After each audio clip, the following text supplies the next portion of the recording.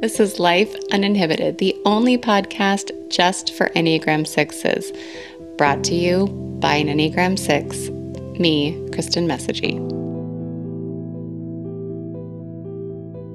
Hello, 6s. Welcome back. Episode 2. Releasing this podcast has been a lot of fun so far, and also a lot of other feelings. My body is processing a new level of exposure, which my body reads as a threat, which is totally understandable and fine and not a problem.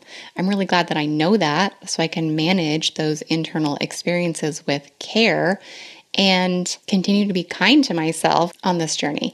It's been an adventure in the things I want to talk to you about today, which is the origin of the name of the podcast, as well as some of my personal and coaching philosophies, which is all under this greater umbrella of humaning. I mean, this is what we're all contending with, is how to human, how to live well with other humans, how to human on a planet. Humaning is tough. And one of the big lies we tell ourselves is that if it's hard, it's because something has gone wrong and there's someone to blame.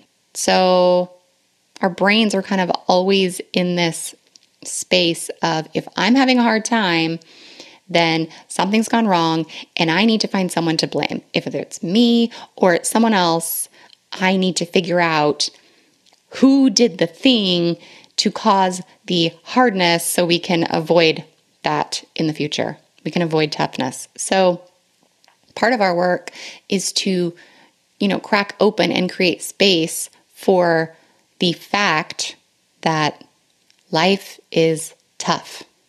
Life is lifey, it's relentless, and it is hard. And there are things we can do to impact our own experience of humaning. So life being hard doesn't necessarily mean anything has gone wrong, and we absolutely can impact our own experience. Both of these things are true.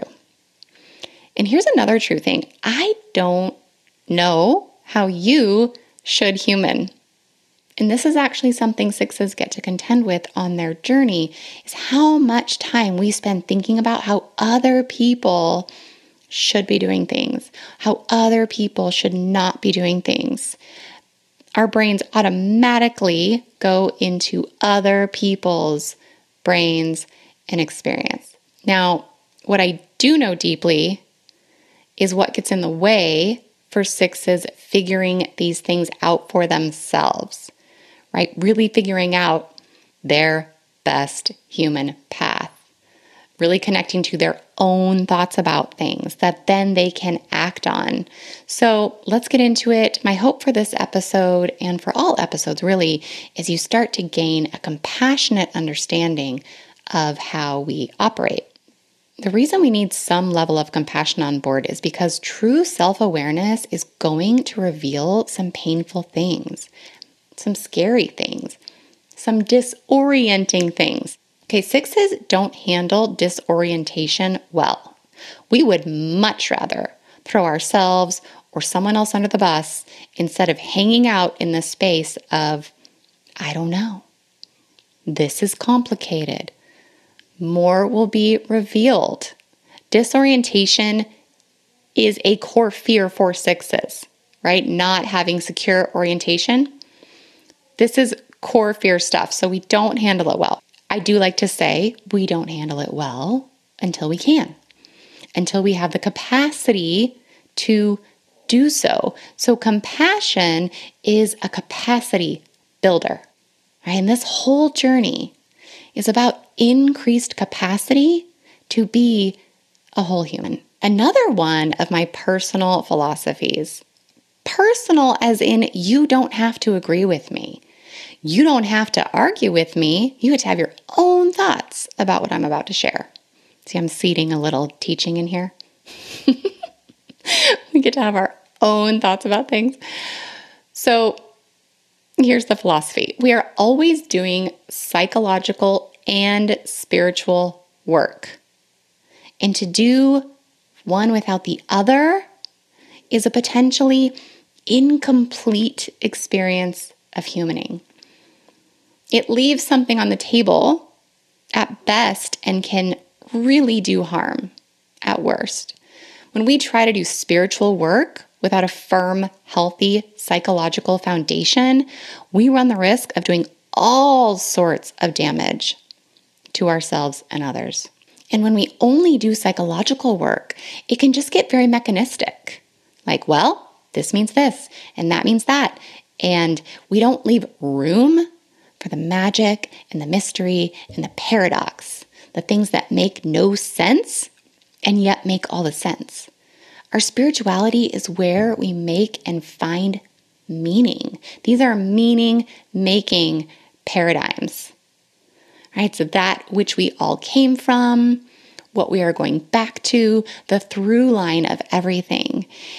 And really, it can help right-size us in the world and help us orient to what really matters, which for sixes is so useful because an orientation to what matters the most to us can help us navigate the fog of doubt, second guessing, all of that.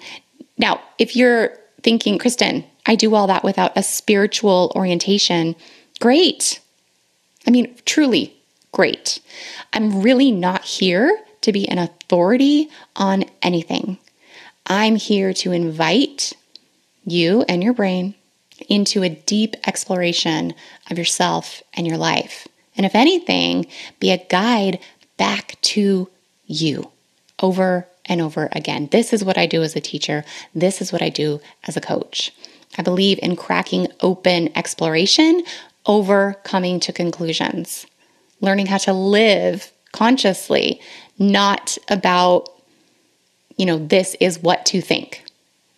The Enneagram is amazing because it really allows for revelation and exploration in both of these dimensions. It's an incredibly dynamic, moving system. At the end of the day, I think most schools approach the Enneagram as a spiritual tool, but we know it gets used in all kinds of secular context as well. Honestly, we get to decide. We get to decide how we approach these things and use these tools. And listen, I know, okay? I know I'm not confused or lost about how differently people think about spirituality. I get it. But for me, it's an invitation into the mystery of us. It's an invitation into the mystery of humans, which is endlessly compelling to me. And in my experience, more complete than our current psychological understanding of how to human.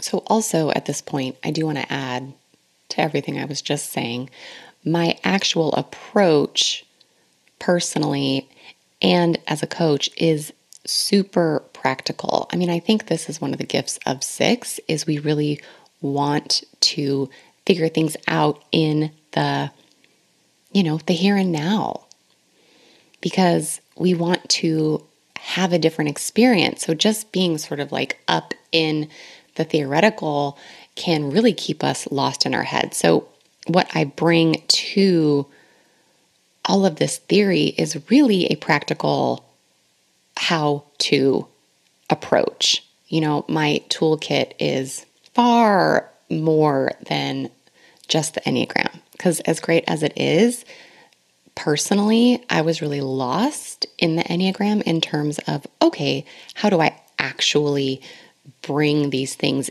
into my life and have a different experience? Coaching is not theory. Coaching is getting into the actual practical application.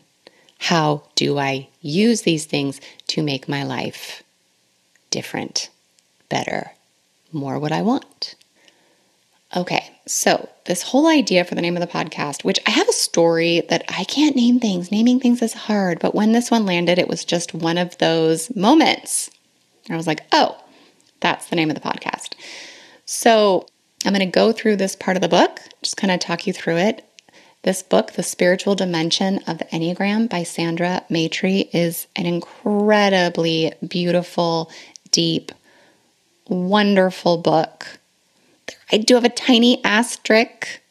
I have some issues with the 6th chapter.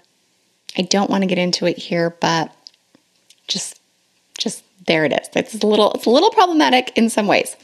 If you can get past that, it is really an incredible book. So I'm going to talk through this part. So she talks about how as sixes, we don't trust the instinctual part of ourselves, which is really true if you think about it in terms of things we don't like in people.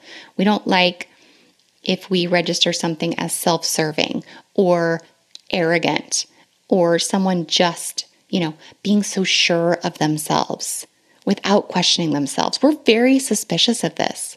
Like, where do you get off being so sure of yourself? We don't trust those things. And then, of course, sometimes conversely, because as we know, anything we say about 6, the opposite can also be true. Sometimes we really seek out that surety and sense of self in another person or in a group of people because we use that to get some of that internally. So, we like it or we don't. Sometimes. It depends. It's these instinctual parts of ourselves where we get this sense of self-serving pieces, self-aggrandizing pieces, things that we really think are threatening can come from our instincts, our instinctual part. So we don't trust our instinctual part because we sure don't trust your instinctual parts.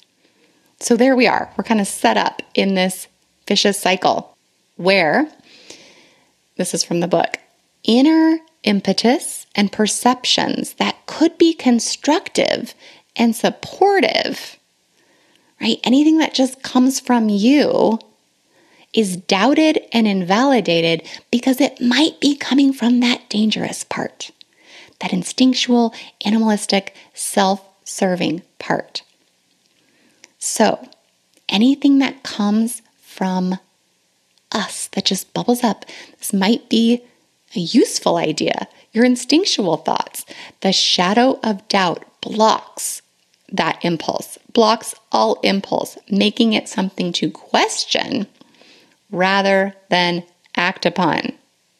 It goes on to say, while 6 is often actually acting impulsively and reactively out of their fear, which we know is true, any spontaneous inner contents are suspect and are picked apart by the mind and rendered lifeless.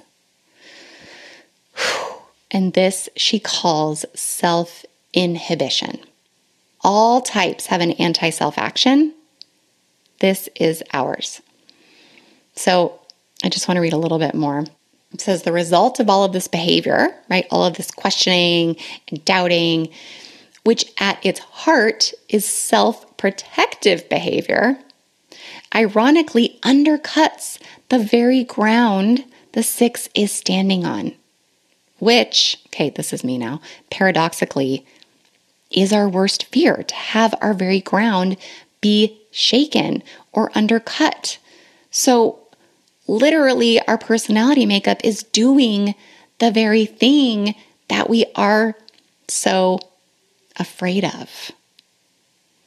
Okay, back to the book. It says, this is, in my mind, a spiritual paradox, right? This is what we're working with. Okay, the book says, what this does is psychologically render oneself impotent. It deprives us of our own vitality. Okay, now listen. This is tender stuff. Okay, and this book is like that for every number. It's really deep and beautiful and painful. And here we are in this together. So this is what our anti-self action is we literally inhibit ourselves, our ideas, our sparks of genius with the doubting, questioning, also the critical mind. So that's this is it, which is basically saying when we are living from this paradigm of shoulds and should nots, because we know we can't trust what might come from within, we are cut off from our own vitality, from our own sense of freedom to be in the world. Just this, we can't let ourselves live. Okay, so this is why the podcast is called Life Uninhibited. Okay, so the self actually gets to bubble up, come out, and live in the world. I did Google uninhibited, and I got this definition that I like. It said, free and natural, without embarrassment or too much control. Right? We're not talking about not being thoughtful about how we show up in the world, but rather, I want you to imagine, again, these things that come from you, your ideas, your beliefs, your desires. Really, how you want to live in the world gets to come out without too much control, without too much fear, and gets to live in the world. You yourself gets to live in the world more freely. So I want you to start imagining, what would an uninhibited life look like for you? What areas would be different? How would they be specifically different? How would your relationships change? What might you explore? What might you have permission to do? If you knew how to deal with the shadow of fog and doubt, if you knew how to manage and work with your own inhibition, which is sixiness, what might you do? So here's an example. Asking Valerie to be on the podcast. I was thinking about the podcast. I was like, what am I going to do? And I literally had this just instinctual idea. Ask Valerie to open the podcast with you. I literally had met her one time and then had been on a panel that she was helping to run. I didn't know her. And so I had this idea. Immediately, my brain offered a ton of doubt. Of course it did. Well, Kristen, that's the dumbest idea ever. She's going to think you're crazy. This podcast doesn't even exist yet. And I'm going to say, hey, do you want to do this with me? Clearly, she's going to think you're crazy. She's going to know that you are a fraud as a coach. I mean, who would do that? Et cetera, et cetera, et cetera. So what do I do with those thoughts? What do I do with that doubt? I literally said to myself, yeah, she might think all those things. And I sent the email. And she said yes. And we had an incredible conversation. If I listened to my doubt, or I had needed to be sure ahead of time, I would never have sent that email. We would never have had that conversation. None of that would have happened. So that was a happy outcome. And of course, happy outcomes aren't always the thing. So what if she had said no? Well, that would have been okay, right? I wouldn't have thrown myself under the bus. I would have probably had some feelings and I would have moved on. So this is a tiny example, but I always say our life is lived in the tiny examples. So a tiny example of myself sparking an idea and my uninhibited capacity to act on it. And this is more of what I want for all of you. Okay, that's what I have for you today. Talk to y'all soon. Thank you for listening today. Remember, you can get a free confidence series on my website, kristenmessage.com, which I will link in the show notes. And I will be back with y'all next week.